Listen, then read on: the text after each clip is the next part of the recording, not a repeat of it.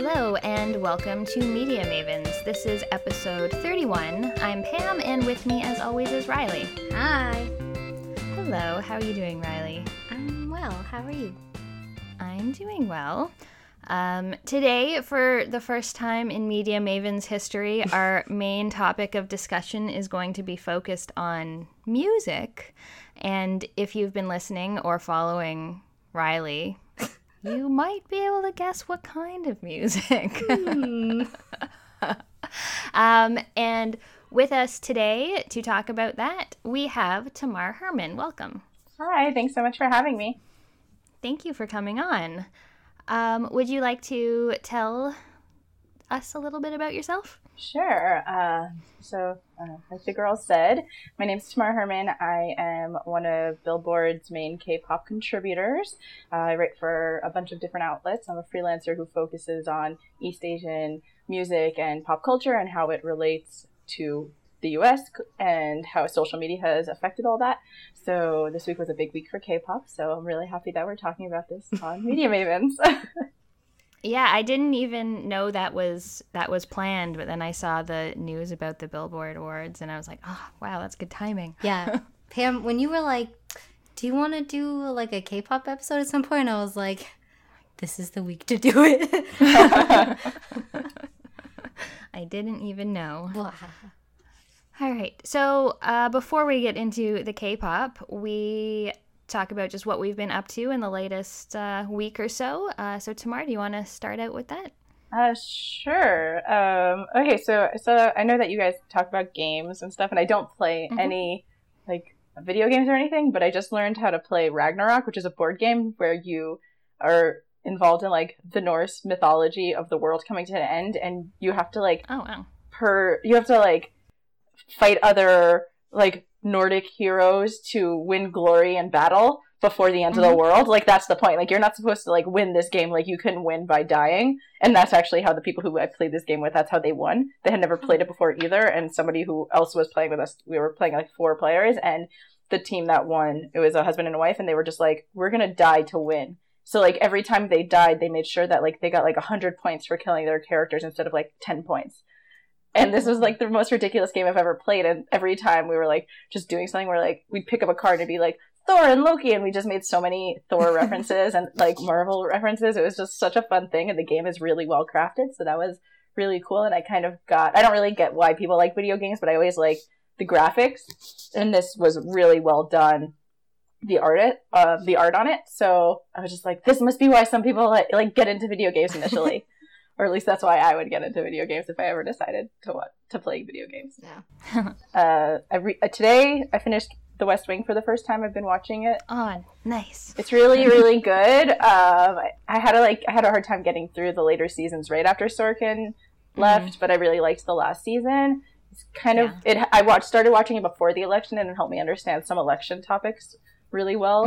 And it's been weird like watching it slowly. Like I had to like stop at some points when like politics got too real in life. I watched really slowly, and I'm happy that like I finished it. But even more exciting than that, I saw Wonder Woman last night. Oh, nice. I can't wait to see that. It was really good. I'm not really supposed to say anything. They were like, if you're a media outlet, or like someone who thinks you're a media outlet, like you can't write anything until midnight Monday night. So like I was just like, I pitched an article on this. I actually really need to write this. So like I was sitting in the theater like emailing my editor like, okay, so I can't give it to you until Monday. But it was really good, and I think people will really like it. I hope people will really like it. And I think other than that, I just finished the Sarah J. Maas Court of Wings and Ruin. It's the 3rd in her series. I don't know if either of you read it. I'm a big fantasy reader, and it's really good, and they should make a movie of it. Or a TV series. But not her other series. Her other series is horrible. Just this one. Just this one. It's really good. It's like starts out based on Beauty and the Beast, and then they incorporate other fairy tales into it. So like it's in another world where fairies exist, and like they're not like magic. Like they are magical, but they're just another race on this world. And so she gets kidnapped by a fairy king, and a lot happens.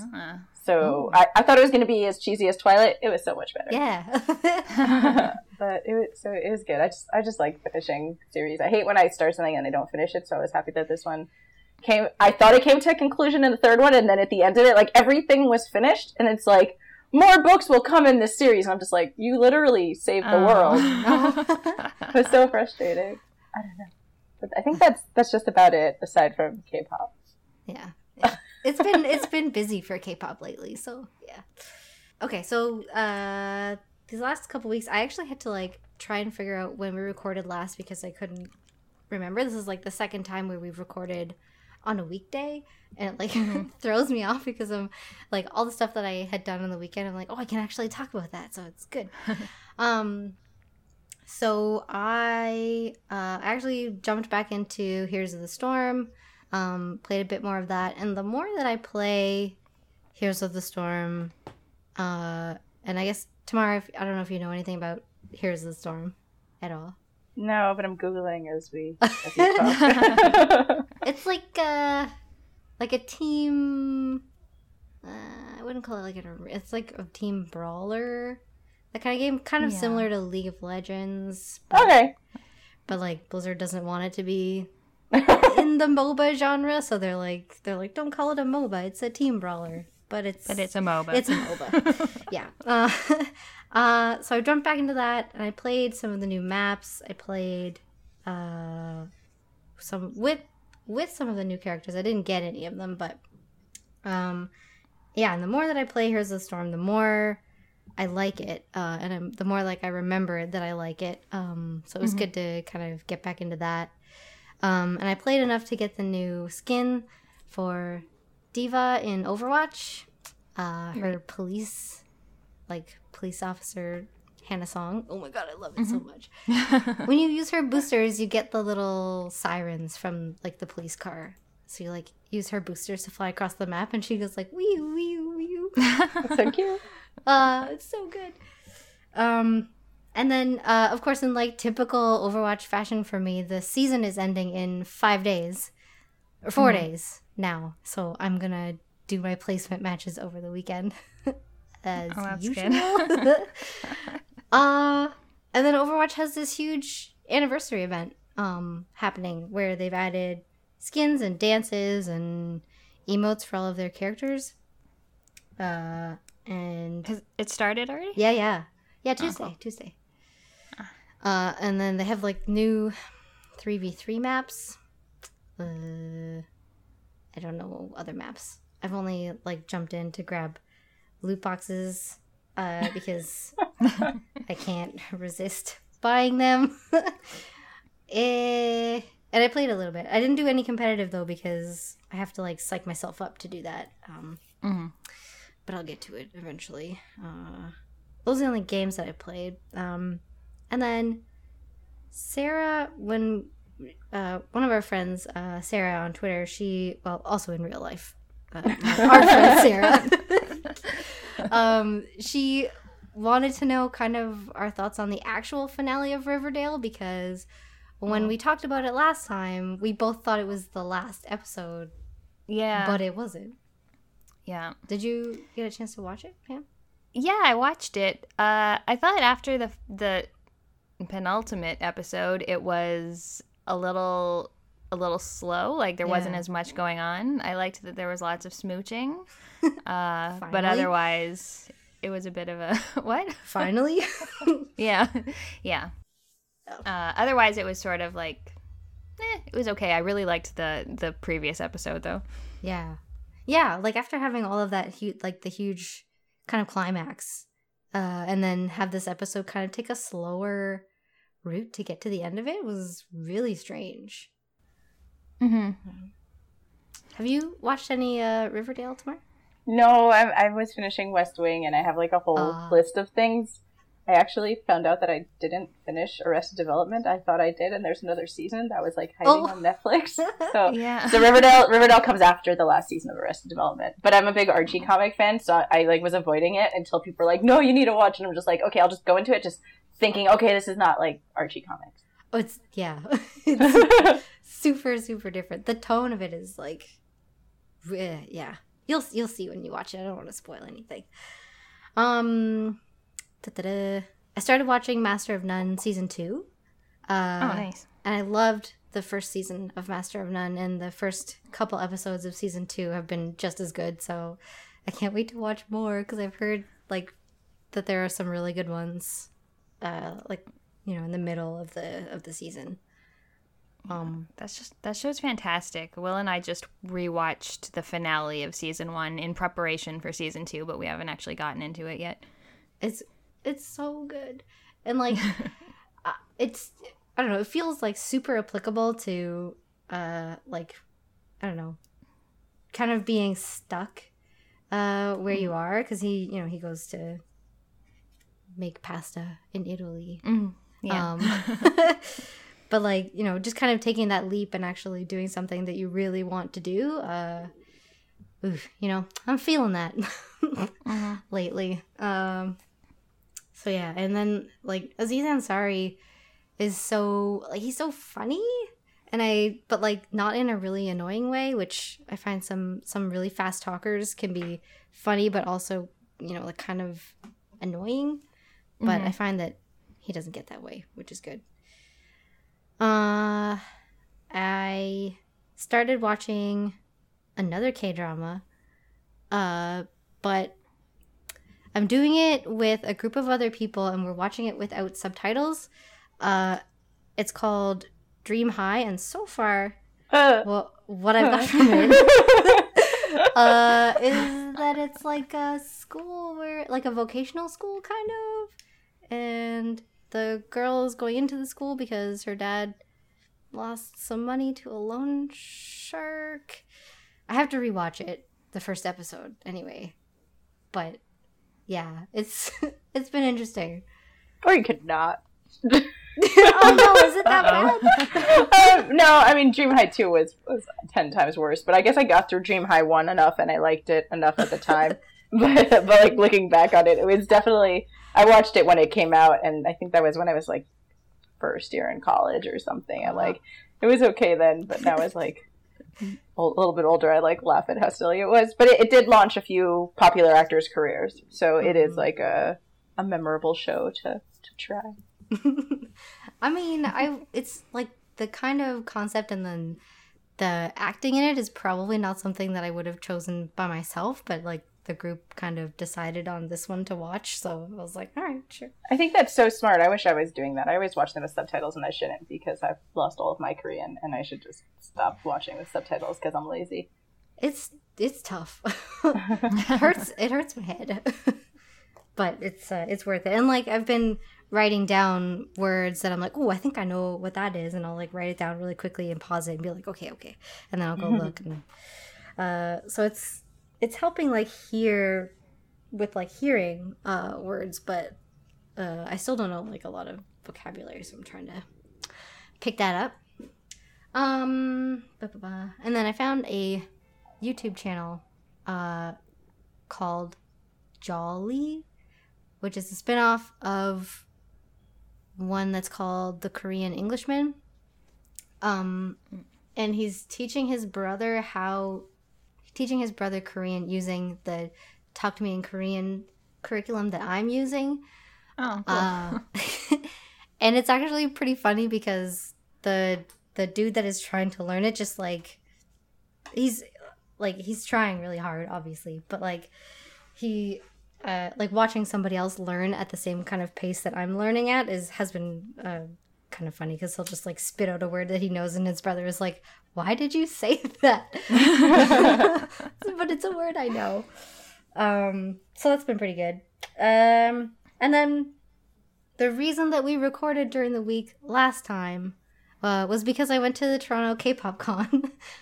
And I got to see Card. Oh, live. how are they? Awesome. They were yay. so good. They performed like all of their current songs, which is like 4 or 5, I think.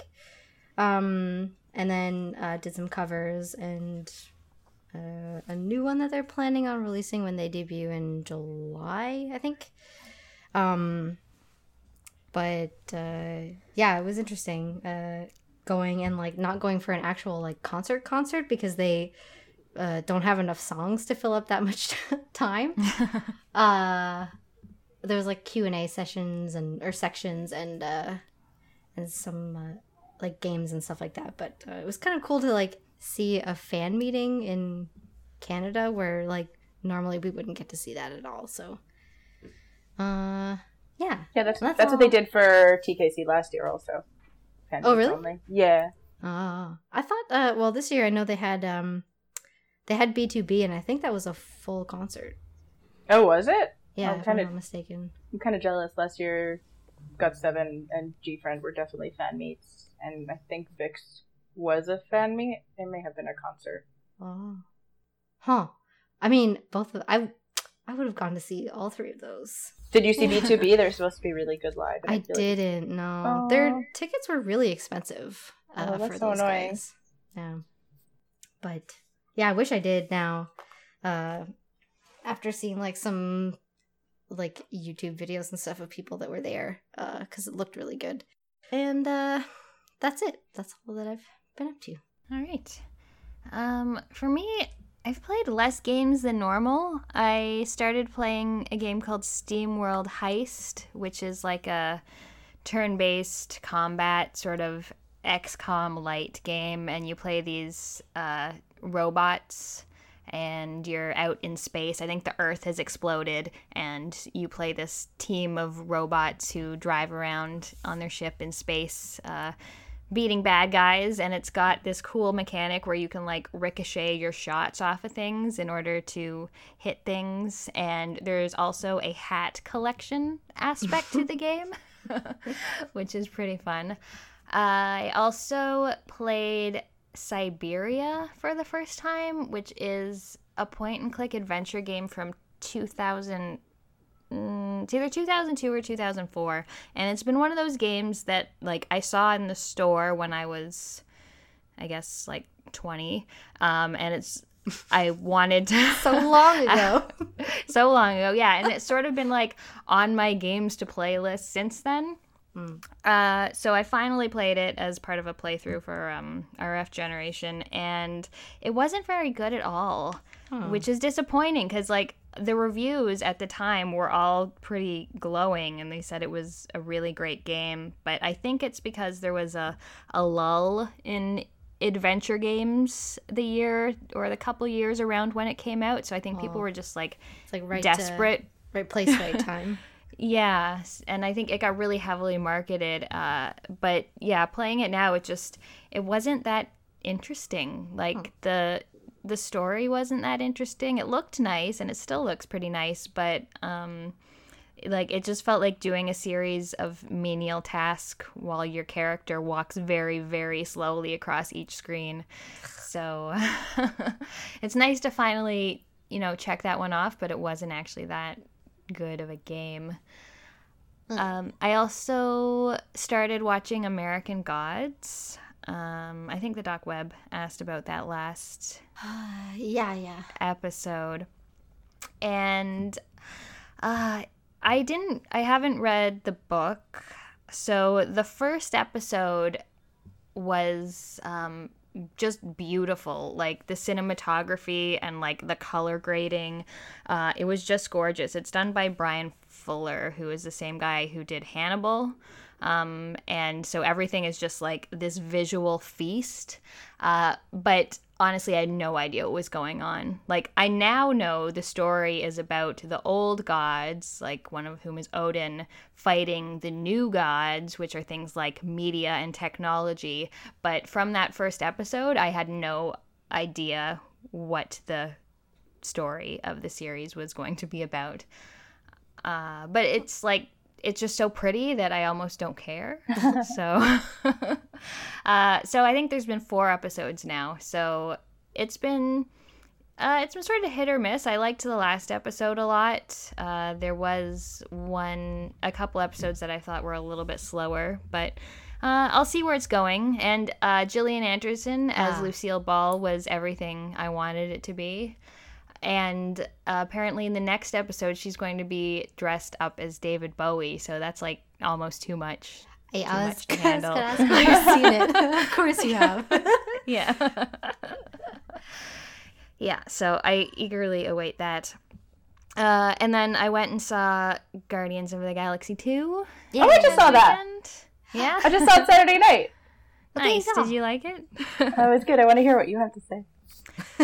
I really liked it. I couldn't really remember what happened in the first movie. I saw that in the theater, but I haven't seen it since. Ooh, So that's a long time. it was good. Like, it's very self-aware. I really liked how they did the opening. I think Baby Groot is adorable. The cutest thing ever.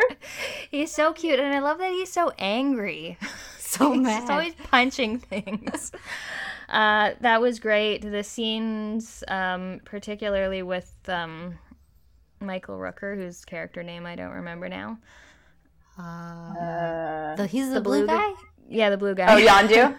Yondu. Like, I think his scenes especially were pretty good. So funny. Yeah. And Chris Pratt just keeps getting hotter somehow, and it's kind of disturbing.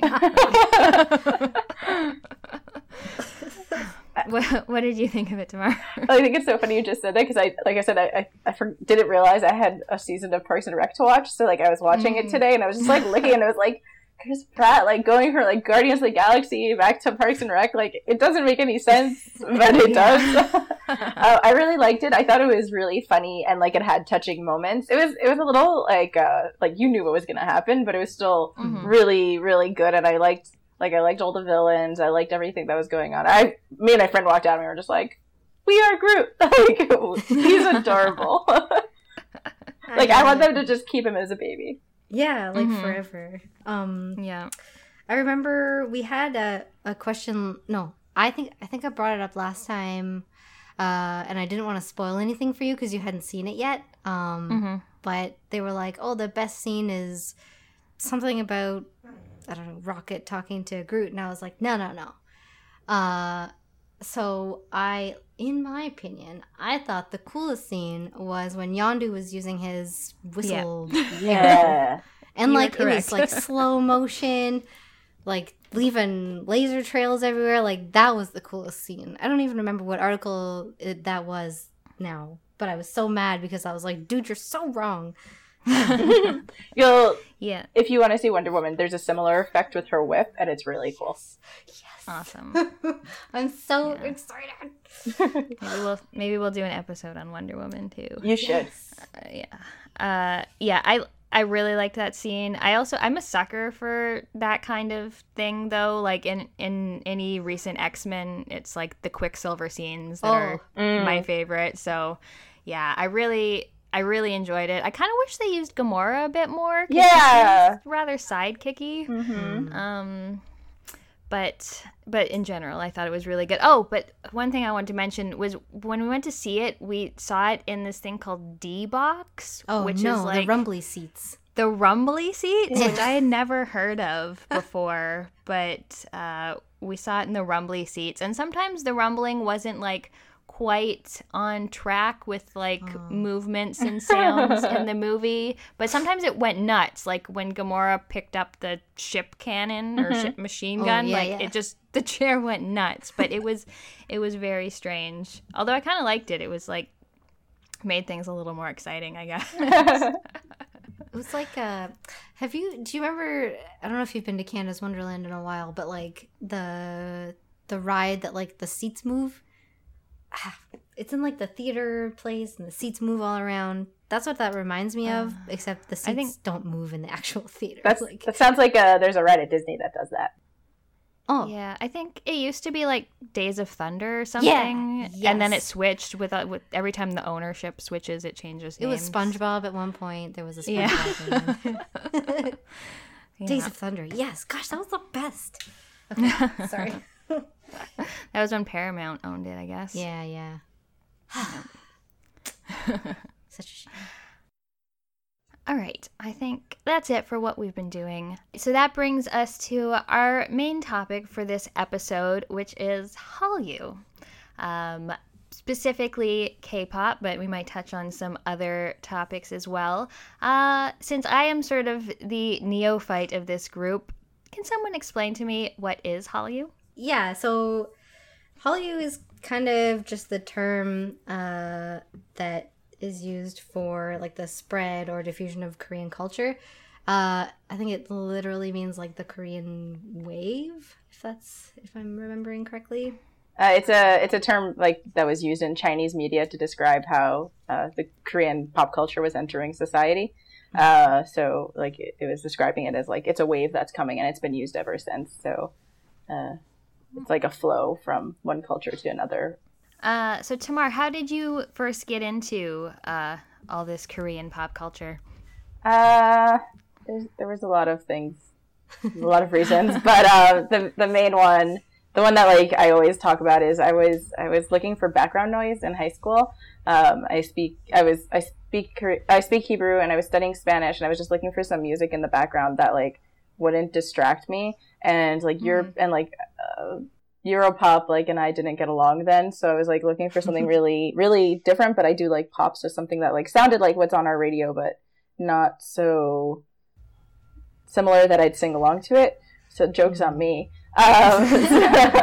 So somebody suggested Japanese music because this was when like J-rock and J-pop was still like booming a little bit to some degree, not really, but like, you know, like Gwen Stefani and Avril Lavigne were doing their whole weird appropriation thing. So it's like, oh, okay, cute, Harajuku, whatever. So someone told me to listen to J-pop, and I hated that because it was really not the type of music I like. But I did end up starting watching Japanese dramas, and one of those dramas led me to the Korean version of that drama. It was Boys Over Flowers, and I watched all the Japanese ones. There's like 2 series and a movie in Japan, and then I watched the Korean one, and the Korean one has a really phenomenal soundtrack. It's a little dated now, but it had a really phenomenal soundtrack, and that led me to discovering that starred Kim Hyun-jung, who was in Double S 501, and so I like discovered them, and that led me into other K-pop acts. So that was that. Awesome.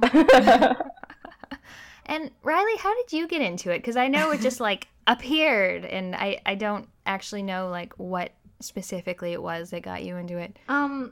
So it's funny that you mentioned background music, Tamar, because I kind of used it for the same thing. So I used to play World of Warcraft. That's how Pam and I met.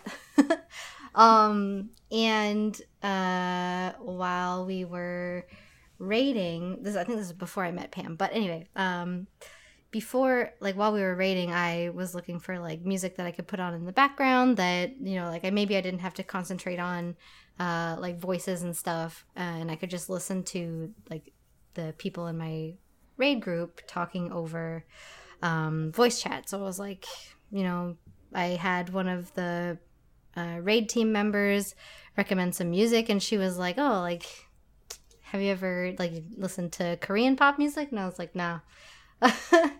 And she recommended she like put together a playlist. So I had I'm trying to think of what groups it was. It was Abracadabra, the Brown Eyed Girls. Brown Eyed Girls? Yeah. And G-Dragon's single Heartbreaker. So this must have been around 2009. Yeah. Like so around the same time. A while ago now. Yeah. And like Girls' Generation, and so yeah, and she like put together a whole playlist. So I would just put that on kind of in the background while I was playing World of Warcraft. And then I kind of fell off listening to it for a while, like didn't really keep up with anything, and then last year I was on YouTube, and I saw like a reaction video by like the Fine Brothers, I think it was, and they had BTS on there and EXO, so I watched that episode and I was like, man, I miss K-pop. And then I kind of went back and sucked you in. Yeah, so I'm like fully entrenched now. It's not going away.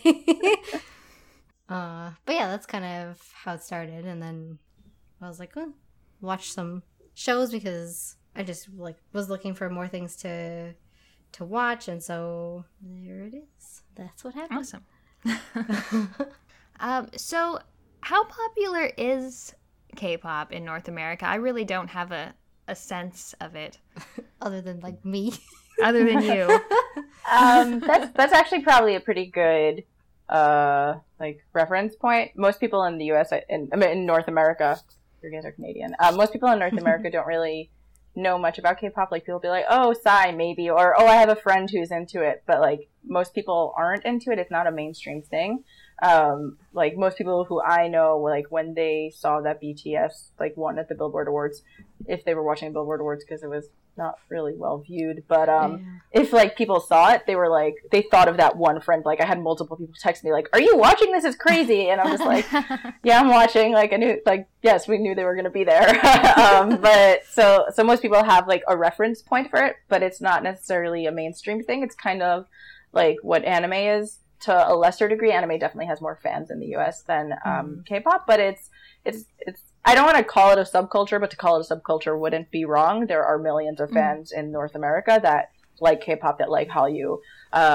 If you, especially depending on like what your upbringing is like. So if you're like, if you have an Asian background, like if you're like live in a big Asian community, or you are like of Asian descent, you probably know a lot more K-pop than other people. That doesn't mean that every single person in the country who, or in North America, who is of Asian descent knows stuff about K-pop. But those, like, the communities as a whole tend to be more influenced by culture coming out. So like, there's a thing in like political science that like, if something gets popular in China, it spreads around the world, because China has so many has such a big outlying community like around the world. So when like K-pop songs get popular in China, or Korean dramas get popular in China, you tend to see them pop up more, and you tend to start seeing them more like well known even in American culture in general. So I mean, so it's not always the case. Like, Psy got popular here and it wasn't because of China, and Tiara supposedly is popular in China. I don't really follow much of China's stuff, because I don't actually know what websites I would look at, because there's so many that cover it in China. But a lot of it's like kind of just like a random, like, little gradual dispersion. Like, we call it the wave, but it, like the Hallyu, it's Korean wave, but it's like more of like a little drizzle that like pops up every once in a while. And like there are like, KCON has I think it's over 100,000 fans going to the 2 events on the East and West Coast every year. Oh. But it's not like Comic-Con or something, and it is unlikely that it will end up being something as big as Comic-Con, but it's there, and there are a lot of fans, and they like it for whatever reason that they like it. I don't know. I try to avoid like talking about why people like, because like I can say a lot, but I don't know really why people like it. Well, why do you like it? I think it's cool. One of the reasons that I also liked it when I first got into it in high school was because there was no cursing in American music at that time. To me personally, seemed like there was a lot of like hip hop in the music, in like the music industry, and not that hip hop is like bad or anything, but like it seemed like back in like 2008, 2009 when I first got into K-pop, like I just remember like thinking like, oh, there's so much like vulgarity, or just like, I want to sleep with that hoe on the radio. So like, listening to K-pop was never about that. We're like kind of getting increasingly like that, to some degree. Like, it's definitely like more sexualized than it was even like 2 or 3 years ago in general as an industry.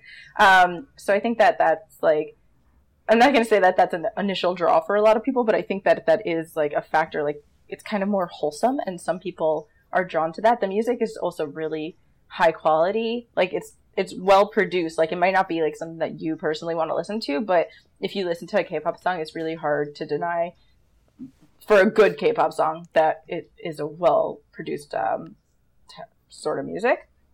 And just in general, because we're in like the internet age, K-pop was built to be an audio-visual spectacle. Like, it wasn't built to be just a song without a music video. Like, the majority of the songs that get popular in Korea and internationally are ones that have the pairing of a good music video and a good song.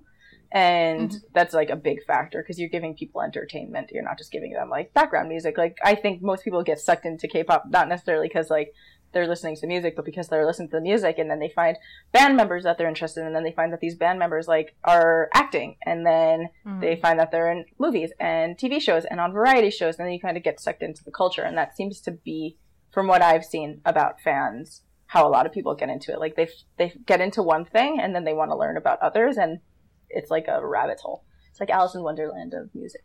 Yeah. Yeah, there's so much content. Like, a lot of the groups I find do like their own variety shows too. Like especially on the V Live platform. So like for people that don't know what I'm talking about at all, it's kind of like live streams. Yeah, like I guess like Twitch, or even like what Justin TV was before it got shut down, where like where it's like kind of like, not, I wouldn't say like real life, that's not really what it is, but it's like yeah, definitely like a bunch of live streams. Some groups have like pre-recorded content that they put on there, like regular releases, and you can go back and watch those, and like for some groups that have been around for a long time, there is a lot of stuff to watch. And I find, especially now, because I was talking to someone who was into K-pop, and her first group that she kind of listened to was Shinhwa. And she's like, yeah, I remember like borrowing a VHS from my friends so I could watch their performances like at home on the TV in like really terrible quality, but it was still Shinhwa, so it was still great. And now, like with how easy everything is to access on the internet, I find like it's way easier to find performances, and even like fan cams of performances that like maybe there wasn't an official recording of, but somebody took a video, and you can kind of see like at like a concert or something that maybe you wanted to go to or whatever but couldn't make it, you can still watch them. So it's really easy to find content about groups that you like. And all of it, or most of it, is free online. So it's like, especially for younger people, it's a lot easier to access because they don't have to like, you know, to bug your parents if you're really young. You know, and you can just like go on YouTube and sit on there for like hours and hours and just like cycle through music videos and live performances and then like variety show appearances, and it goes on and on and on. Sometimes I like get bored and I'm just like, no, that's impossible. Like there's something I haven't watched yet. There's always something. So Tamar, you mentioned that BTS recently performed at the Billboard Awards. First of all, is BTS like one of the bigger acts, like, or the biggest act? I'm gonna get really a lot of trouble if I say this, but they're not really. So there's actually this like thing. I'll explain about the. So no, I'll explain about Billboard Awards first. So BTS is a very popular act internationally, and they have a huge social media following, and their songs have been getting a really good response in Korea, but they're still not considered a top tier group. That said, they have a huge following internationally compared to many other K-pop acts. And there was a lot going on, and they ended up just becoming one of the main contenders in the social media age, and their following online is rabid. Like it makes it sound bad, but there are really a lot of K-pop fans who are very, very intense. And it was, maybe it's just because like my Google Chrome settings were like, you're going to see all this stuff. Like, I don't know, but it felt like I couldn't go into any video on YouTube and I didn't see some BTS fan comments or something. Like, it just felt like it was unavoidable. Like, it was just like, they're very dedicated and they want to find other fans. And it's like a very common thing to like go onto a video on YouTube, like maybe not about K-pop, but like about like news or something that has to do with Korea. And you'll just see like any ARMYs here. ARMYs are their fandom, ARMY. And they're just very loyal. And so they've like, it's been going on for a few years. I think it was in 2015. I don't think it was in 2016. They had like the golden tweet of South Korea, which was like the most retweeted image. And it was one of their, I think it was an award show picture of the 7 members of BTS. And so it's just like, it went viral in Korea, and it kind of showed very early on, and relatively early on in their career, because they started in 2013, I believe. Yeah.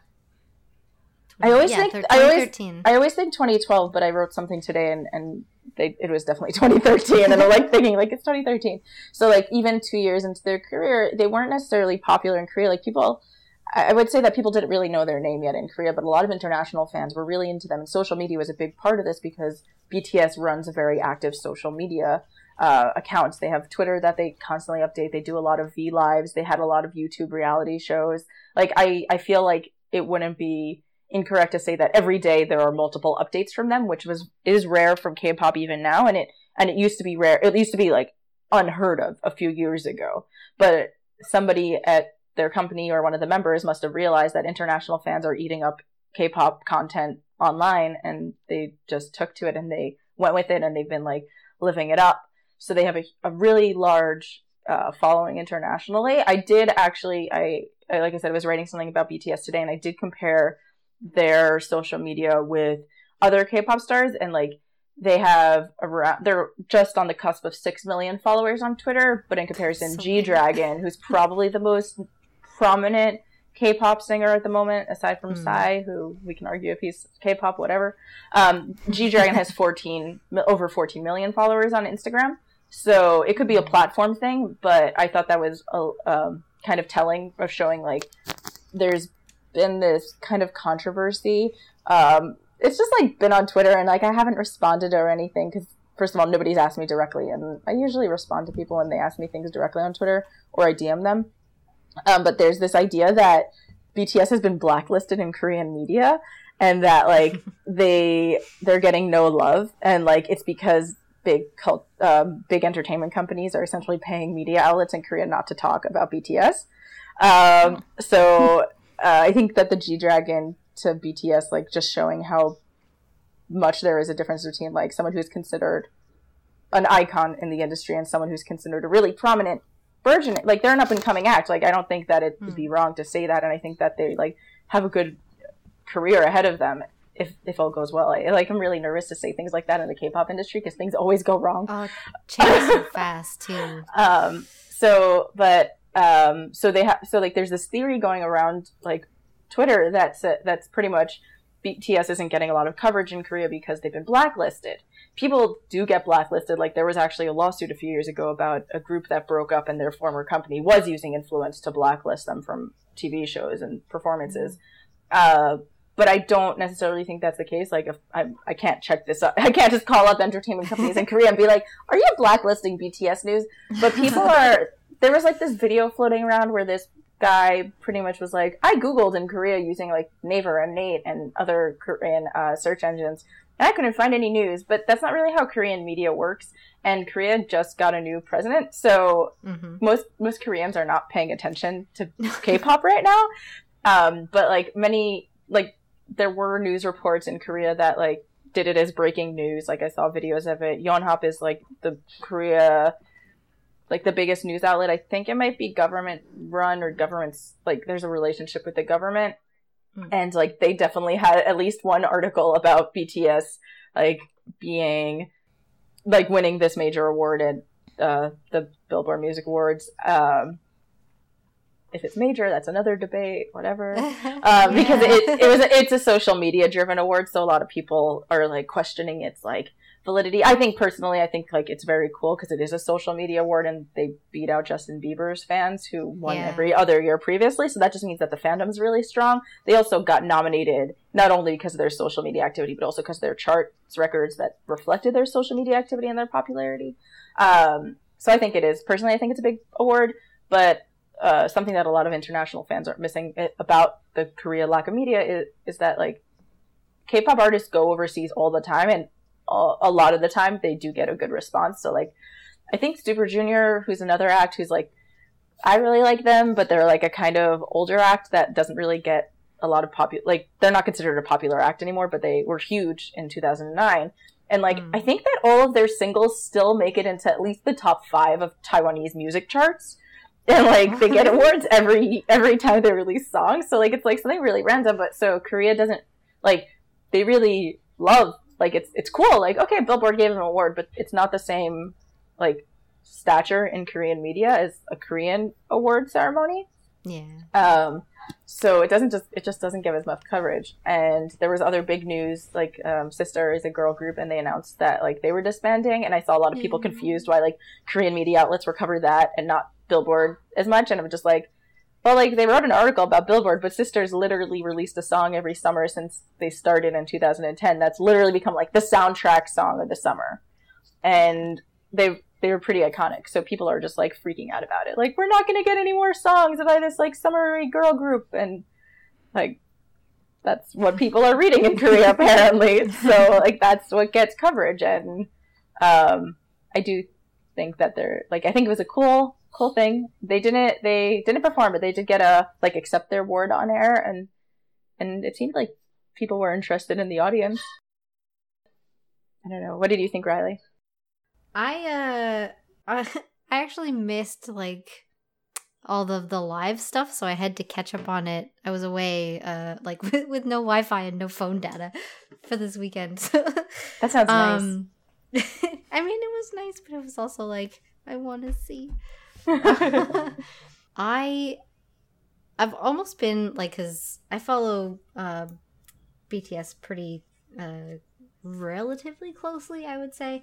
And I'm almost like overwhelmed by the amount of coverage that they've been getting, because like to begin with, I know you mentioned like they already update their social media channels and everything pretty regularly, but then it's been like almost a full week of like constant updates. It's an onslaught from like so many different outlets too, like one of the ones that I saw today was like Yahoo Esports. Oh, that was a cute.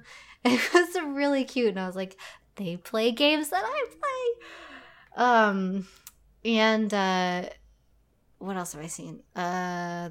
Some other, like a bunch of other outlets. Like I know Billboard did some interviews with them too, and like they've been talking to all these different people, and I'm just like, gosh, it's just so much. Which I guess is why maybe people are feeling like South Korea is not talking about them, is because there's so much here. But on the other hand, like not talking about them, I feel like would be a mistake almost, because it's this, I don't know, it kind of came not out of nowhere, but like the amount of votes that they got, like compared to Justin Bieber that had won it like the last 6 years in a row. Since 2011, yeah. Yeah. Like the amount of votes that they got was like, I don't even know, over 300 million votes or something, like on Twitter alone. The scale of that is almost like, it's almost too big to think about.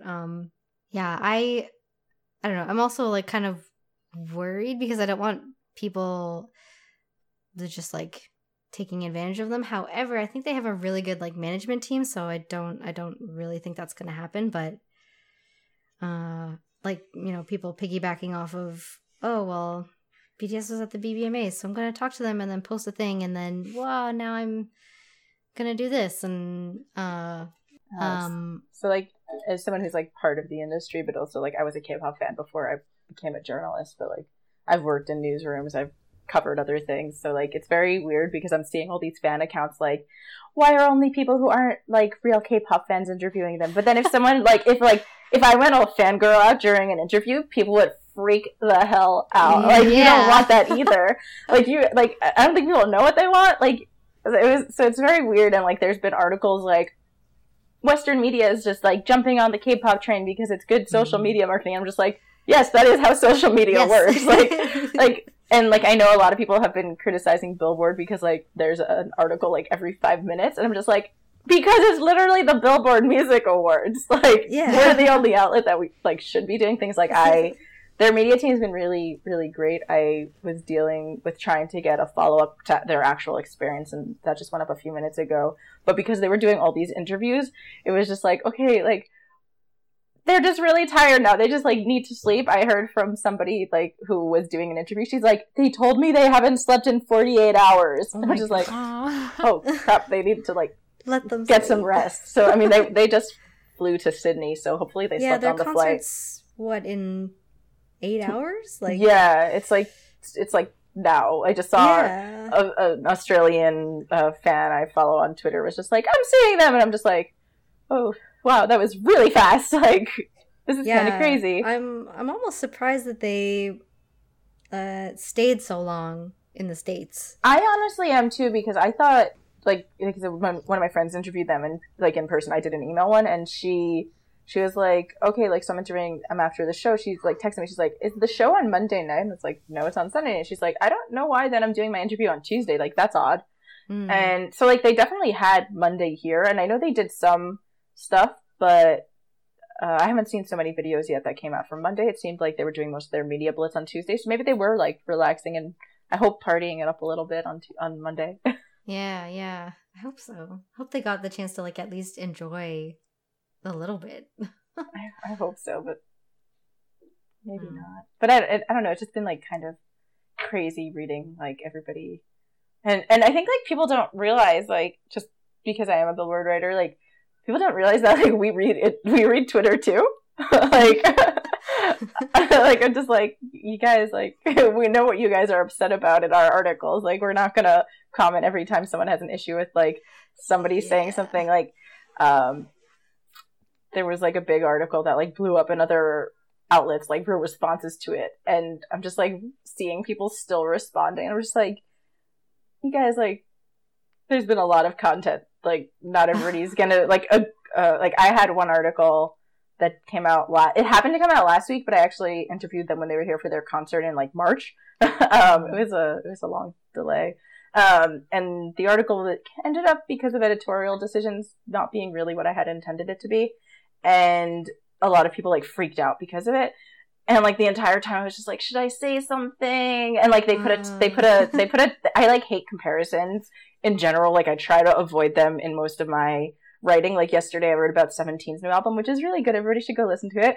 It's great. And it sounds a lot like Chainsmokers style music. It does. And it took me a really long time to be like, can I call it? Can I not? Because I don't like doing that. Like, I just don't, like, want to say, like, this album sounds like the Chainsmokers, because that takes away from the artists who have produced it. And, like, it's not I don't think it's plagiarism. I'd have to give it to someone who has a better ear than I do, to, like, decide whether it is or not. I don't think it is.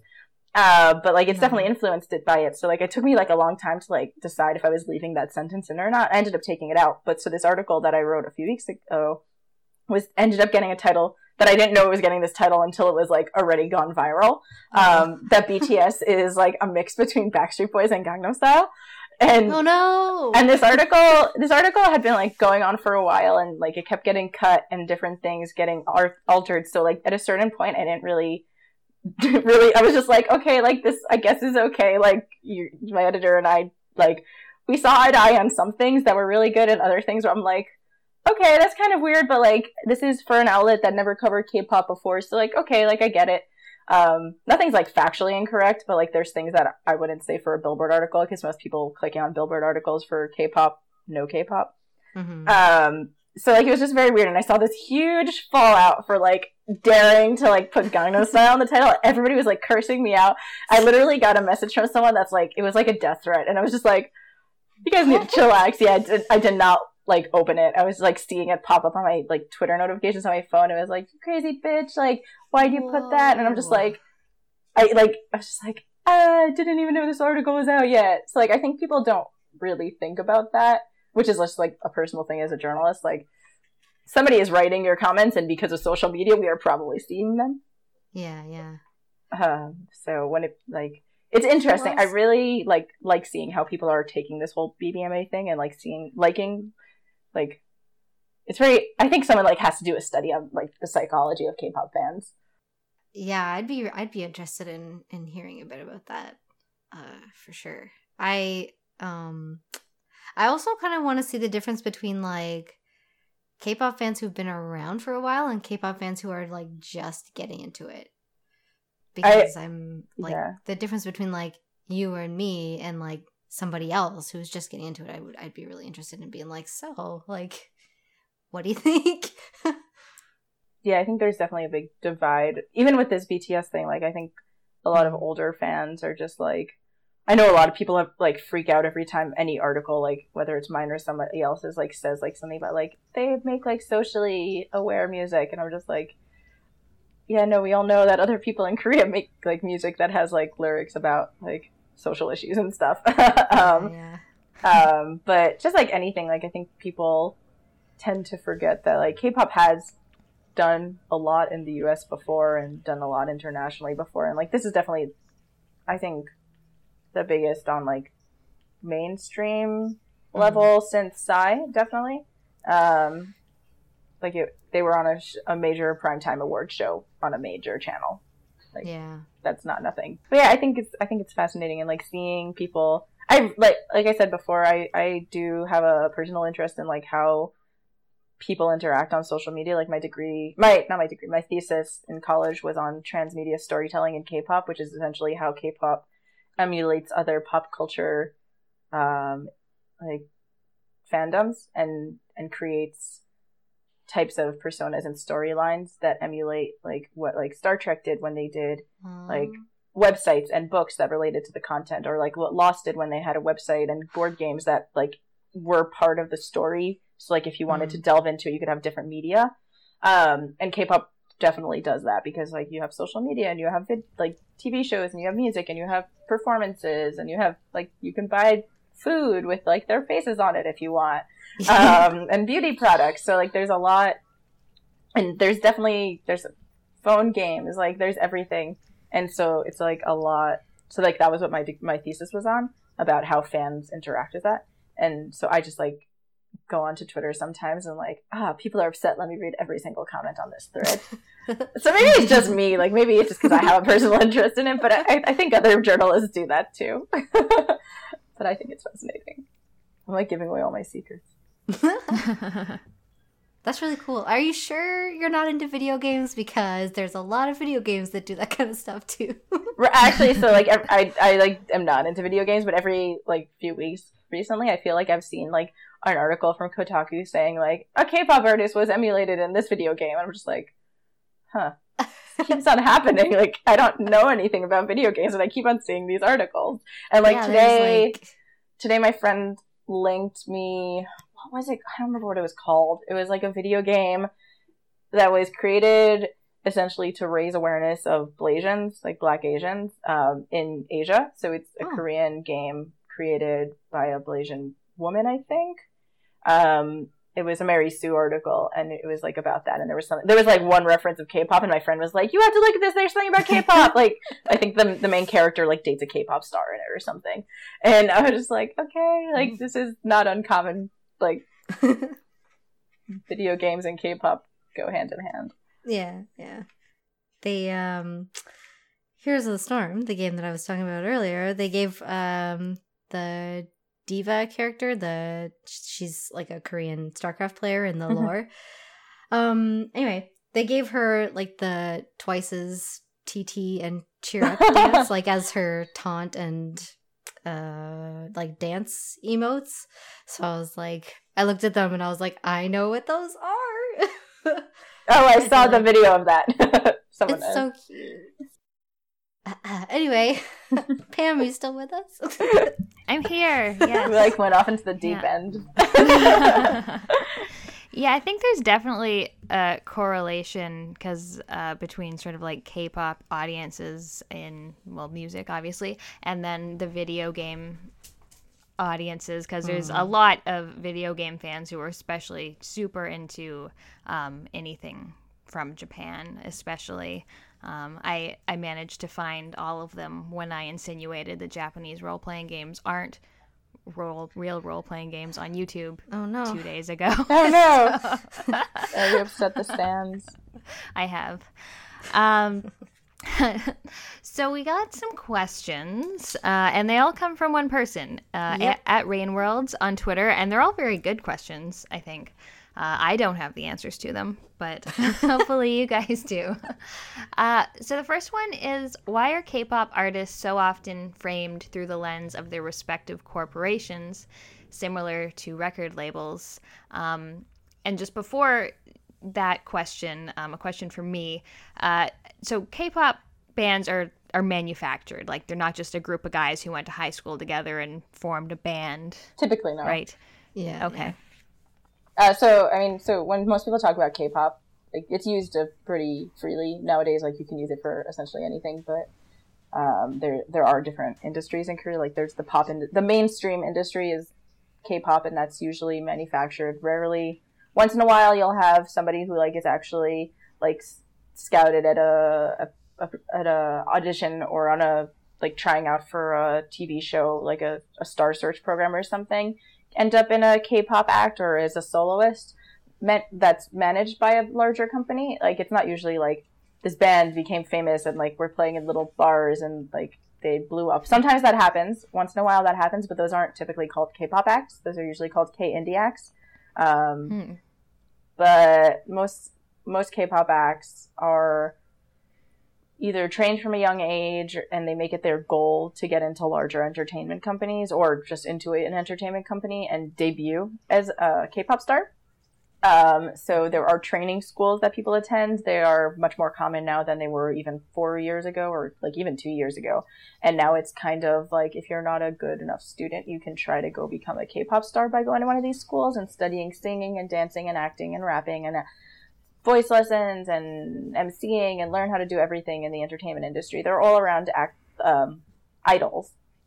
So like I feel like when most people talk about like a music idol, like or they think an icon, but in many Asian like music industries, idols are usually like trained celebrities who are produced by an entertainment company. It doesn't mean that they don't have any creative input, but more often than not, they are like their sound is determined by a company, their image is determined by a company. Like BTS, one of the reasons that they were so popular is because their frequent social media postings kind of made them feel a bit more authentic than other acts who were their same peer, like the peers that came out the same year. Because if someone's letting you into their apartment every hour of the day, just like with a 1 second video, like a 30-second clip or just a random picture, like it feels a little bit more real than many of the other acts. So K-pop typically are quote unquote manufactured. I literally was doing quote unquote with my fingers and realized I need to say that because I think personally it belittles like what the singers are actually doing, but it's definitely more of a open, non-secret than like the American industry where we like thinking that even our pop stars have a hand in producing their songs when like we can thank Max Martin for pretty much every pop song out there. Like not really, but like it's much less stigmatized in Korea to like have this manufactured music. Like America likes like the rock band that started in a garage that like went to the top of the charts. It's like a something from nothing story, and Korea doesn't like that's good too, but like that's not what the music industry loves right now. All right, so the questions was about K-pop artists being framed through the lens of their corporations. I don't totally understand the question, so I feel like the way that when I saw this question, the way that I was thinking about it, I guess maybe to give you some perspective, like I can't name a single record label off the top of my head, but I know like YG Entertainment, SM Entertainment, JYP, Big Hit Entertainment, like those are all like entertainment companies that, you know, have like K-pop groups basically, or like K-pop artists. So to me that question is kind of like why, almost the way that I was reading it was like why are they like associated so much with them? Like why do I know the names of all of the entertainment companies? I don't know. I just do because they're attached to the names of all of those groups that I know. Right. So it's probably like what Tamara was just saying about how it's not a secret that you're being backed by an entertainment company where it might be not as well publicized in North American acts. So I also think it has to do something with like Korean culture. Like there's a lot of big conglomerates in Korea, like Samsung, LG, Lotte. Like they're just overwhelming, and they kind of have the same thing in the entertainment industry, and they are really conglomerates in the entertainment industry. Like there's a lot of newer companies, but like they usually are from someone who's worked in a bit larger company. Like I think Big Hit's founder Hitman, he like started at JYP, I think, if I'm correct. And GFriend's like company, I can never remember its name. They're also Playtis? No, they're not Playtis. I forget what GFriend's company is, but like people were making a big deal that they're like this only act from this random company, but like I think that they got like their staff got their start at SM. So pretty much there's like it's kind of like the Motown structure where like a big company produces all these acts, and like Motown was a record label, and people know what a Motown act is. Like you start like thinking of like, oh, okay, like all that bling and like songs to dance to. Like there's a type of music and a type of visual you imagine when you think of Motown, and a similar thing happens with a lot of K-pop companies, where like if I say YG, a lot of people will probably think more like hip hop focused songs. Like it used to be. Like a big thing was like SM Entertainment was like for visuals with not so much vocal talent, but they had a lot of like variety show stars. But they also had vocal talent. I mean, like just look up TVXQ's old acapella videos; those are great. But like, so like there's like a different persona I like linked to each entertainment company for whatever reason, and like it just doesn't go away. Like if you're from a big company, it's like I was saying like before, like it's like you're the Samsung. It's like Samsung's SM and YG's Lotte or reverse or whatever. Like these aren't actual comparisons, but like the names matter and the entertainment companies matter, and it's very rare for a group or an act to kind of like rise up on their own just because they don't have the right sort of backing in the entertainment industry in Korea. Because you pretty much you need like support, not just financial support, but you need a lot of support to like get into the industry, and like you need to know the right people. And companies like SM and YG are large enough, and honestly they have enough money coming in that like they are major players in the industry, so any act that they produce is going to get more coverage than an act that random little ABC Entertainment puts out. So people know. I don't honestly know at what point international fans also got into the entertainment company thing. Like, I just don't. Like, I think maybe, really, part of me is just like, it must have been when H.O.T. and Jackie were, like, fighting it out in, like, 1990s, like, the late 1990s. I just watched Answer Me 1997, which is a phenomenal look at the start of K-pop fandom. If you haven't watched it, you should watch it. It's really good. I just really like it a lot. So like, they, like, have this, like, face-off scene where like in 1997, I think maybe 1998 at that point of the show, there's like two of the first like major K-pop boy bands. Their fandoms are just like staring at each other and like about to like fight it out, and then they like get told, oh, the concert venue is open, you guys can go inside, and they all just like run to their concert. Like they were like literally gonna go like head to head, and those were H.O.T. was an SM act, and Jackie or Sexkies. Nobody really knows how to pronounce it in English because it's SECHSH. It's weird. It's weird. It's like it reads like Sexkies, and I used to think it was like Sexies. Skexies? But they pronounce it in Korean. It's written Jackie. Like they just forget a lot of those letters, and it's just Jackie. So H.O.T. and Jackie, like one was from SM Entertainment and one was from YG Entertainment, and they were two of the first like major acts in K-pop. They're not the first acts in K-pop, but like H.O.T. is still to this day considered like the first boy band that really like did K-pop with the intent of like being put together by a company and singing songs put together by a company and disbanding because they didn't like each other. But like Jackie is actually still around. Yeah, they are. They just put out their 20th anniversary album, but they like whatever. There's a lot about Jackie, but so pretty much I think it has something to do with Korean culture that like people associate any entity in Korea is associated with a larger conglomerate. Like if you go anywhere in Korea, like you just pick up something and there's like a likelihood that it says something like Lotte or CJ or Samsung, and like it could be something really random. Like I would pick up like boxes of pasta and it would say like Lotte, which is Lotte. I think of it as a department store, but Lotte is also I think an engineering company or something. And like Samsung isn't known for their phones in Korea. They're known for their building boats.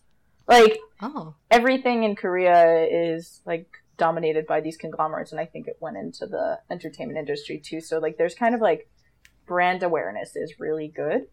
And if you're listening to an SM band who's brand new, you know that like maybe SM didn't get it on song 1, but maybe on song 3 they'll get it and things will click and things will be right, because we know that SM puts out good songs. So I'm gonna like stay with this band.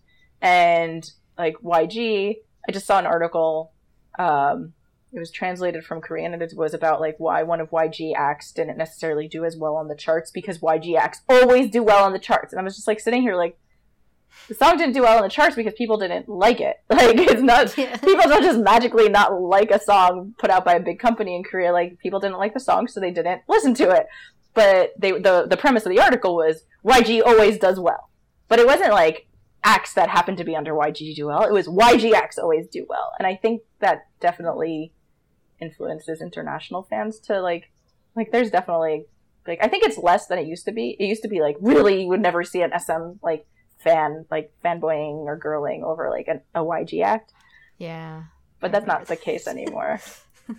Now, you sort of mentioned about creative expression before, but is there like how much space is there for the artist to sort of express themselves? So I saw the questions as they were being asked on Twitter because you guys tagged me, and I thought that was a really good. I thought it was a really good question because it depends. It really 100% depends, because you'll hear like in interviews. I interviewed Tiffany from Girls' Generation last year when she released a solo album, and she was saying how like she always wanted to write songs, but the company would just be like, it's not good enough quality, like you need to become a better songwriter. But then when she did write a good enough song, they put it on her album. Or like I know on other like other SM acts, like they do have members who are writing songs for themselves, and other companies like Jonghyun from SHINee, he wrote stuff for like, so pretty much, Jonghyun from SHINee is from SM Entertainment, and he wrote songs for YG Entertainment artists, which you would have never seen like 5 years ago. He wrote a song for EHI under YG, but that's a side point. But he's like getting known for his production skills. But he hasn't necessarily produced songs for SHINee, like his own band. Like it doesn't necessarily fit the sound that they want. I think he has done a bunch, but like it's not like he's their main producer, because he's a producer who has like some skill. And he has like, he produced his whole full album, I think. I'd have to check the production credits. There is like this sort of burgeoning idea of like a producing idol. So like 17 is a boy band that gets a lot of credit for that, because at least one of their members, Uzi, he like co-writes a lot of the songs. And then like BTS, like some of their members have a lot of production credits under their names. So it's not like these people are like sitting in a box waiting for a song to be dropped off. Like I was just watching Twice's Weekly Idol episode, which is a variety show where they like interview bands every time they have a new release. And they were given a song for the first time produced by the company's like head, Park Jin-young, JYP. The company's called JYP Entertainment, and the group had never had a song produced by him before. And like JYP songs have not been doing as well as they used to be doing. So Did he do Signal? He did Signal. There's like so it used to be. Sorry. No, I mean, I think the melody is really cool, but that whole intro and the outro rap is just like, you need to cut that out. But so pretty much there's like this thing in the industry where it's not something that people don't talk about, where JYP makes really good songs for himself, but he can't really match them to the right act. So like last year he had a really big success with a girl group called IOI, but so he decided to like give Twice a song this year. And like the hosts of the show are like, so did you like getting a song from him, when there's this like kind of stigma knowing that like he doesn't necessarily have the best track record. So they're like trying to be nice because it's like the head of their company, and they were like, yeah, we were really honored. And like the guy's like hosting, he's like, okay, like it's like very obvious. Like they're pretty new acts, so you won't really hear them saying something about their company just because like of the culture of the industry. Like they have no, like if they get in trouble, they get kicked out and lose their job. And like most of these people are like spent their youth trying to get into one of these acts. So like people always question like, why are these people like allowing essentially to some degree abuse? if something comes up, and you're just like, because this is what they've been going for their whole life. But at like larger companies, it kind of pays off. So if you're at SM Entertainment or YG, I actually don't know YG as well, but SM, several of the bands now either Super Junior has their own label now that they kind of run, so they can pretty much do whatever they want, which they did already anyway, but that's because the band's crazy. They're just made up like a bunch of crazy people. But they have stock options, and several other, one of the like the HOT members and Boa, who is like one of the first crazy K-pop soloists to like take over like Japan. She is like a director. And it's just like creative director, and I'm guessing she's not sitting in on every meeting about every song that's being produced, but like she definitely has a say in her own songs. And Girls' Generation, someone's definitely picking their songs for them, but based on what they've said in interviews, like they're not singing a song anymore that they hate. And it's just kind of like a hierarchy of like building up enough leverage that like even if you have a song that like doesn't necessarily match the like what you love, like you can speak out and you can kind of say something. People still aren't going to release a song that's really radically different from what like mainstream Korean listeners like. We've seen that fail multiple times by popular acts. So the one that's like popping into my head right now is Wonder Girls that's really hard for me to say because they like just broke up relatively recently. They were a popular girl group that tried to break into the US. They like toured with the Jonas Brothers. They had they had like a Nick movie, like a teen Nick movie or something. Like they did a lot. And one of their members, Yeon, she released a song under another name, which I thought was kind of silly because people didn't realize it was her anyway. But she released a song that was unlike anything that was in mainstream K-pop at that time. And I personally really liked it. But the average Korean listener had never heard anything like it, so they weren't like into it, and it just flopped.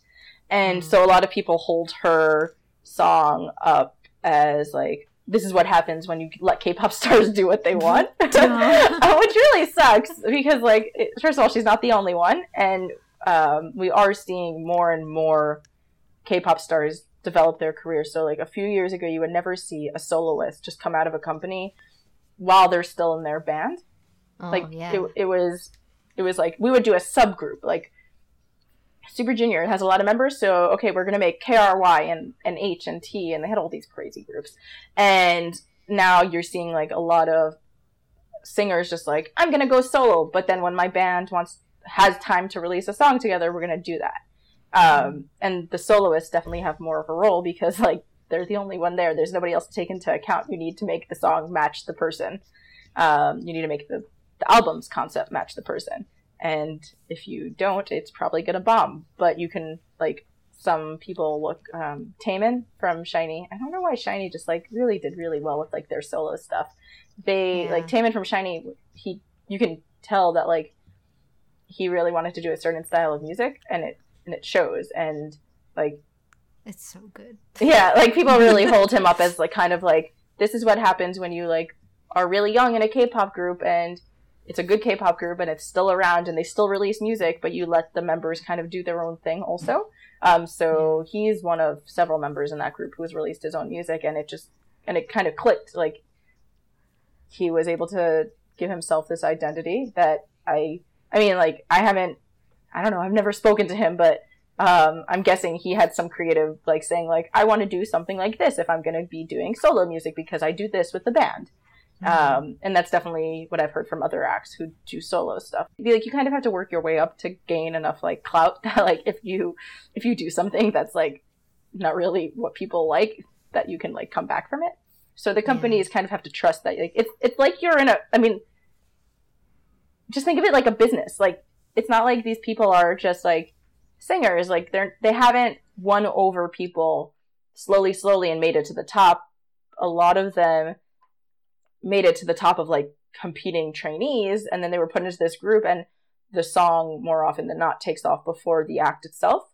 Like, if you get popular on a variety show or as an actor, it's really hard for a lot of singers to, like, kind of prove their worth with their music. We've seen it happen several times where, like, somebody gets popular for a moment on a TV show or, like, an acting stint on a drama, and then they don't release a good song afterwards, and they just, like, fall off the face of the planet. which is kind of crappy. So you kind of have to build your way up. Like, you have to prove that, like, you're not just a baby first year singer, like, and you're not a second one. And so, like, by the time you get up to, like, your fifth year, they might start giving you creative, like, allowances in your music, depending on your company. Because, like I was saying, like, BTS, pretty early on, they started having production credits, and 17, since, like, before day one, they were already, like, our members write the music and produce it, and they direct the music videos and, like, everything. So it really depends on the company and how things work. And as K-pop didn't really have staying power until recently. That's going to sound really weird and not 100% accurate, but, like, SM acts weren't expected, like, acts aren't expected to last longer than 7 years, because that's the limit of most contracts. So I literally wrote an article this year for Billboard that was essentially like, who's going to break up this year? But I didn't name it that. I like named it something else. And it was essentially like me saying, like, okay, Sistar is probably going to break up. And Sistar literally just announced the other day that they're disbanding because their contract has come to an end. And, like, Tiara probably going to disband because their contract coming to an end. Kara, their contract come to, like, when your contracts come to an end, a lot of the time, there used to never, ever, ever be any reason for a K-pop act to continue, because usually they already hit their peak and they were already done. Now, because K-pop has such a large following throughout the world and there's so much money flowing in, it's beneficial for artists to want to make it work with their company. So, like, acts like Super Junior, like, they have a lot of members, and not all of them are going to necessarily be popular if they, like, go to become actors or singers or variety stars, like, on their own. I mean, this is just me like, guessing. I haven't spoken to anyone about this, but, like, I'm guessing that they came to a deal with their label, like, okay, like, we'll renew our contract because we are relatively popular and we are bringing in a lot of money if, like, you give us more creative, like, freedom. So now they have their own label. And YG Entertainment, I assume a similar conversation happened when Epic High was like, we want to start our own label here. And that's kind of what happened. And we're seeing more and more creative freedom, still tied to the entertainment industries in the hierarchy, but they're definitely more free. And there's kind of, you're never really sure when someone says something in K-pop if, like, oh, you really produced the song, or, like, you're just saying you produced the song. That sounds horrible, but there's been instances where that's been, like, not true.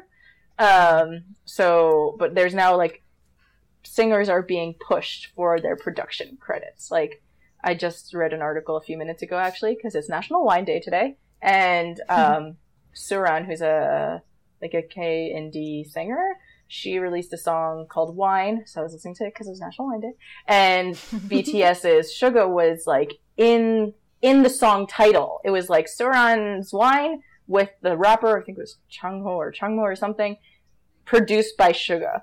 And they were using the fact that Suga co-produced the song. He wasn't the sole producer. There was a larger production team, but they used that as a marketing tool for her song. And guess what? Her song is still topping, like, Korean music charts. And I don't think it's necessarily because Suga was in it, because it's a really good song. But it was definitely helped propel it to people's attention because Suga produced it. Yeah. And so, like, people are now using it as, like, we have singers, but they also produce, and they're more creative. And it's like, feeding into the idea that it's more authentic than manufactured. Yeah,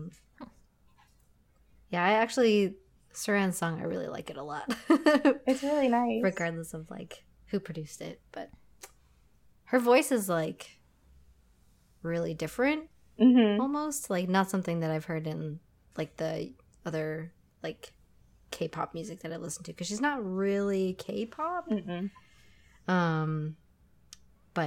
Yeah, that's a good one.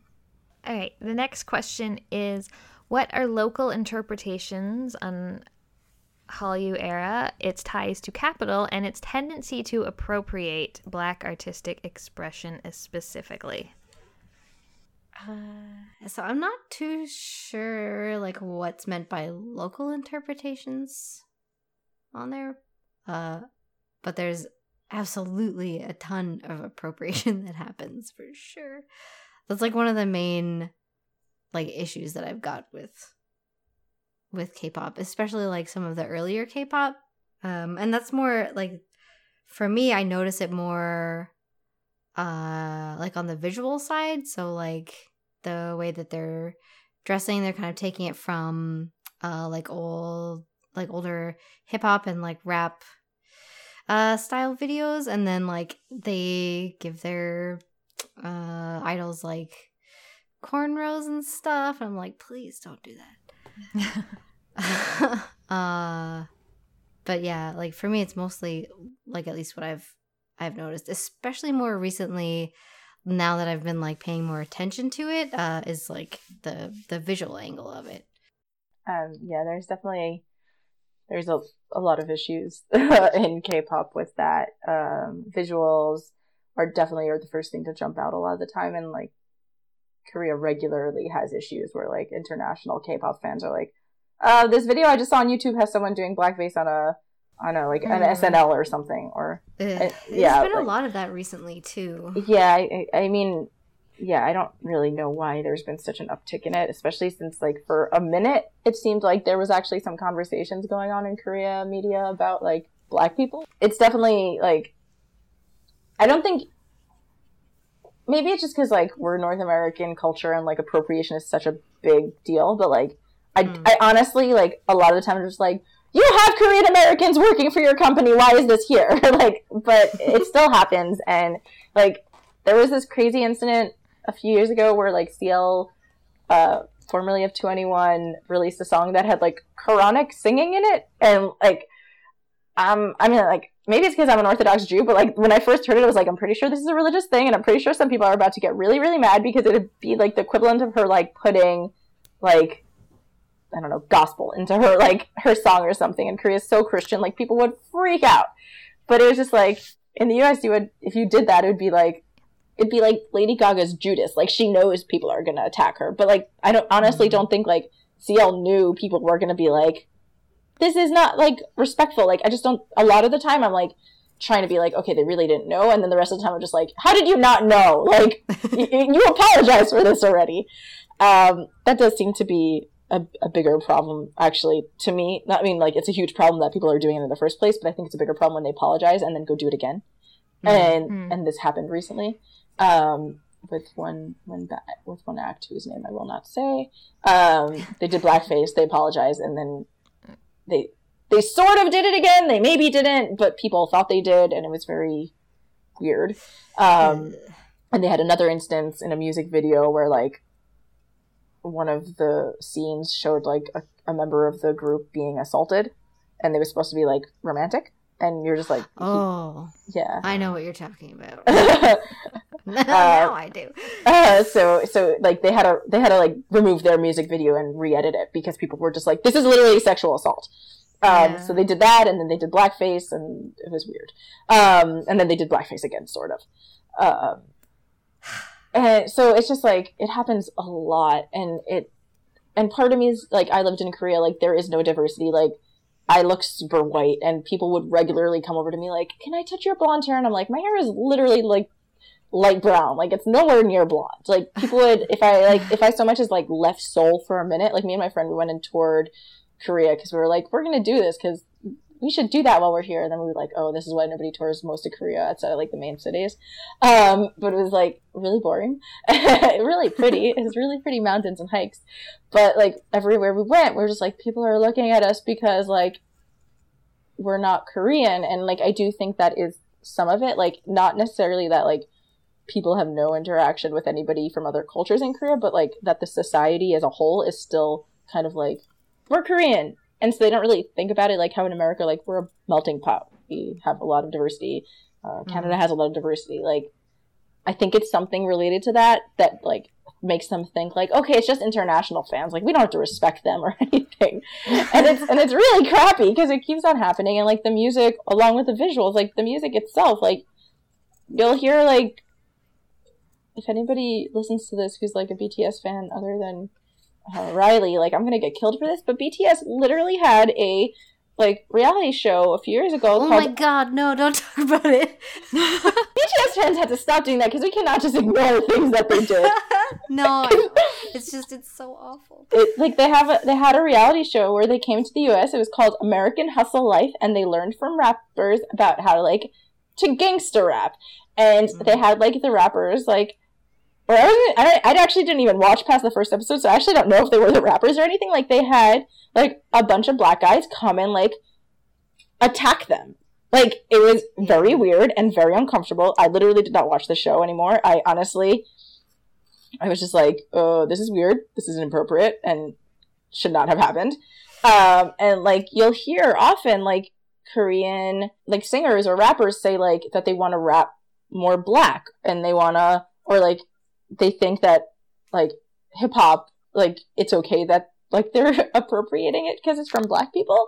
Like, it's very weird, and it happens, like, they say it all pretty regularly. Like, I didn't watch Unpretty Rap Star, which is a rap-focused competition show with female rappers, and, like, there was one singer who, it wasn't quite clear whether she was trying to emulate Korea's most popular female MC, who is Yoon Mi-rae, who is a half-black Korean woman.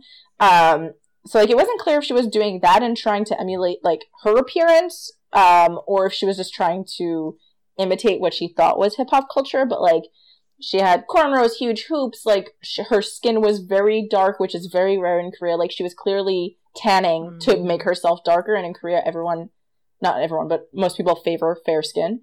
So, like, people kept calling her out during, like, the diss battles that they had, like, why are you trying to look more black? Or do you think it makes you a better rapper? Like, it was really weird, and she ended up winning, which was even weirder. Huh. So, like, it happens regularly, and, like, one of the Block B Zico, he's, like, a pretty well-renowned rapper producer in Korea. He just produced one of Psy's singles, actually, that just came out. And, like, there's a line in his song from last year with, who did he do it with? Bermuda Triangle. And it, like, has a line in it, like, I have yellow skin but a black soul, or something along those lines. And, like, maybe it was a mistranslation or something, but I listened to it a bunch of times in Korean, and I was just like, I'm pretty sure this is what he's saying. And maybe you could say, like, he has a dark soul or something, because black in Korean means dark and black at the same time. So it was just, like, very confusing, and I was just like, oh, this is weird. And, like, you should not have included that on a song that, like, ended up being a major hit in South Korea in 2016. Like, if some random Asian rapper said that on American radio, people would not be having it. And, I mean, it's not the same, but there's a lot of issues, and it doesn't seem to be going away anytime soon, as popular as K-pop is, apparently, in the Western world. Yeah. So the next question is, what does a K-pop idol have to do to make it up the career ladder? I think we kind of covered a little bit, like in one of the earlier questions, kind of. Make money. Yeah. Make money. Yeah, I mean, otherwise, like, they don't have any capital to do anything. Yeah, I guess we can cut this one out then. I mean, yeah, they have to prove that, like, they can chart, or that they can be, like, good on entertainment shows or act or something, but they have to make money, otherwise they just, like, fall to the wayside. Yeah. Okay. So for people who are new to K-pop, or, you know, interested in getting into it, are there any acts or groups that you would recommend, or even any particular songs? Well, so Pam, that playlist that I made for you. Yes, you made me a playlist. I did, yeah. Who's on this playlist? Okay, here, let me see. I don't even remember. Did you like it, Pam? Did you listen? I did. I think I listened to all of it. I might have missed the last couple songs. That's okay. But my favorite one was Big Bang, Fantastic Baby. That's like an iconic one. That was my favorite of the group. I also liked the Blackpink one, although I definitely got, like, an Iggy Azalea vibe on the appropriation. Boombaya. Was that Boombaya? Yeah. I think I put Whistle on there. Oh, okay. Whistle. Yeah. Yeah. Okay, so here's what I got on there. I have Dope by BTS. I put Blood, Sweat, and Tears on there, and Spring Day, because I love that one. And then I put Red Velvet, 21, Monsta X, their new one, which I love, also very good. And then I have Vix, Card twice, like, of course, because I just wanted to put TT on there to see if it would get stuck in your head. Some of GOT7's, because, so the reason that I put GOT7's Just Right on there is because I use a GIF all the time of Jackson, like, doing, like, he's, like, dancing by, like, this giant, like, sweet roll package. So I use that GIF all the time. Like, all the time. So I was like, I have to put this in there. And so Pam was finally like, oh, now I know where that GIF that you use comes from. And then she's like, I thought it was a Scandinavian woman.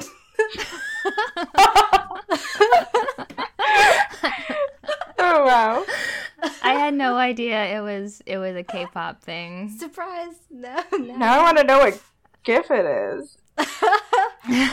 I'll tweet it to you. Do it. Yeah. What else? And then, like, I put a couple extra ones on there because, like, every time I was thinking of something, I was like, oh, I should just throw it on there. So I put Winner's new song, Really, Really, 17, but I put all of their dance versions on there. So I don't know if, Pam, if you missed any of the 17 dance versions of their videos, you should check those out. Okay. Because their choreography is really good and they're really, like, in sync with each other. Like, they're, I don't know how to, there's so many of them too. And their songs are really catchy. 17 is great. I love 17. I really need them to come. I need them to go to LA KCON. They haven't announced it yet or anything, but I need them to go to LA KCON because I was really excited for like a good 5 minutes, and then that they were coming to New York, and then I realized it's the night of my brother's wedding. So I'm not going to a concert that night. But I really... 17's a lot of fun, but I don't necessarily think they're for everybody's taste because they're very boy bandy. So if you like pop songs, they're like really good at pop songs. But that's true. I think a lot of Western K-pop fans tend to get into it through like Big Bang and 2NE1 and Blackpink, I guess, and BTS. Those are who people always suggest. My taste totally is not Western anymore because I just listen to way too much K-pop. So like I don't know what to really suggest to anyone. Like I can tell you what like I think are some of the best K-pop songs ever, but it probably won't be like, oh, okay, this is gonna make me like this fandom right away. Like how Fantastic Baby tends to get people. Yeah. I realized after that I didn't put like any EXO on there. I feel like I noticed you didn't say any SM, but I think that's kind of like I tend to prefer SM's music to YG's music because I like more poppy sounds, and I think it's a personal taste, and like I don't necessarily show people SM stuff right away because everyone's just like, why are there 13 members? And I'm just like, or 12. Sorry, EXO was 12, and 17 was 13, which is confusing. So they're just like, why are there 12 members, or why are there 9 girls, or even when there's like 5 girls, people are like, why are there 5 girls? I'm just like, but 5 is like manageable. Normal. I mean, yeah, 5 is sort of where we cap out here. What do you think the reason is for having, like 7, 8, 12 people? Is it just the spectacle of the videos and the performances? Less than the spectacle, although that is like a reason. It's more because entertainment companies invest in these people, and they need to actually put out these investments, and you can't. You have to be really, really good at breaking up when you drop one new group and another new group. So like there's like a cycle to it. So like you'll see SM Entertainment drop a boy group like I think it's like every 2 years, and then a girl group every other 2 years. So like that they never overlap, and that there's never a new group too new that like they don't have time to grow from being like a new group to like a up and coming group. So like what is it? I think Super Junior TVXQ was 2003 and they had 5 members, and then in 2005 Super Junior had 12, and they were supposed to be rotational, and they were supposed to like leave after a year, because they had so many trainees at SM Entertainment who were male, who like hadn't made it into TVXQ, which was like the biggest group of K-pop for a really long time. So like they were gonna rotate them out, and like they would graduate each year. People didn't really like that, so SM was like, okay, we're gonna add one more person in, and you're gonna be 13 because we have really talented singer, and we're not planning a boy group anytime soon. So that's how they ended up with 13 originally. And then like 2 years later, there was Girls' Generation in 2007, and then in 2008 we got SHINee, and then in 2009 we got FX. Yeah, oh, you said that, I didn't even hear. 2009 we got FX. So they like came in pairs for the company, and they were like rolling them out so that like they were never competing, and a previous like a boy band wouldn't come out until the previous boy band was popular enough. And same thing with the girl group. So like Red Velvet really only came out after FX like had already like seen major success, or relative major success, because like they came after Girls' Generation, and Girls' Generation is a huge success. So like it's hard to compare them for a lot of reasons. But their music is more poppy, or more. Their music is a lot more European sounding, and YG's music is a lot more American sounding, if that makes sense. Because, I mean, SM tends to hire international musicians to produce their music, so, like, they tend to look overseas, and a lot of them happen to come from Europe. So, I guess a good way to say it is, like, YG's more like Rihanna, and SM's more like Carly Rae. Oh. Okay. Oh, yeah, that helps at all. But I'm like, yeah, all right. all right. Does anyone have anything they'd like to add about K-pop before we wrap this up? No, I think I spoke too much as it is. Just that I'm like super like excited that I got to talk to somebody about it. You can hit me up anytime. I literally don't shut up about it. Awesome. Yeah, like Pam has been like extremely kind and indulges me whenever I talk about it on the podcast. So also, like, if anybody's listening and they want, like, I'll share that playlist with you, and I'm gonna add like a bunch more stuff on it, because every time I think that I'm done, I'm like, oh no, I should put this one on there too. But like the music videos go, like, you got it, but you gotta sit down and watch the music video too. Like, but wait, Riley, you never said for your listeners who might want to reach out to you about K-pop, who your favorite K-pop bands are, or what music you're listening to right now. Oh, well, BTS is probably my favorite. But then like 17 is also right up there, and then like EXO's subunit, EXO-CBX. I like their stuff. Oh my gosh, this GIF is amazing. It's my favorite one. Oh, it's from Just Right. That's so funny. Yeah. Anytime she's excited about something, that's what we see. Just gets Jackson Wong. He's so great. Also, okay, so like, I also like GOT7, but I find like sometimes their stuff is really busy and like really loud. So like, especially their like big hits that they put out. So like, I kind of end up liking the songs that they don't promote as much as their first like big single that they're putting out. Like Hard Carry's okay, but it's a little too much for me. Especially after like a bunch of listens. Then I'm like, okay, I'm done with you. That's not even their new one. But yes, anyway. I don't want to go on because I could keep going. All right. Well, thank you so much, Tamar, for coming on. I've definitely learned a lot about K-pop. Yay. Success. Do you want to tell people where they can find you and your writing on the internet? Well, if you're happy with what I said, you can find me at Tamar Writes on Twitter. My articles typically are found on Billboard, but I do freelance for a lot of other places, so Twitter is where I have them. Or I recently started a website, tamarherman.com, so I do put everything there, except news pieces, because news pieces are just, I do a lot of them also, and those are pointless to share everywhere, because there'd be like 3,000 news pieces then. All right.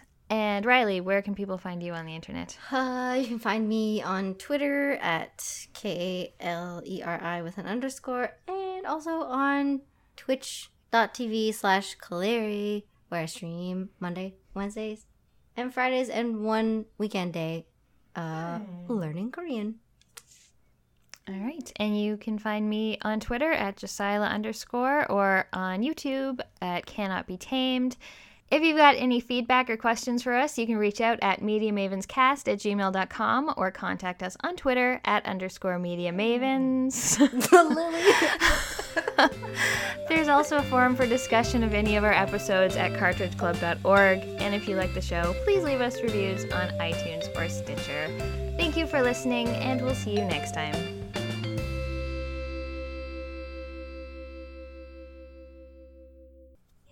Okay, and now on to the question. Sorry, I really ramble. You can really cut like anything that's just too long and rambling. I mean, like I'm the one that's editing this episode, so I'm gonna be like, this is great. I'm just gonna.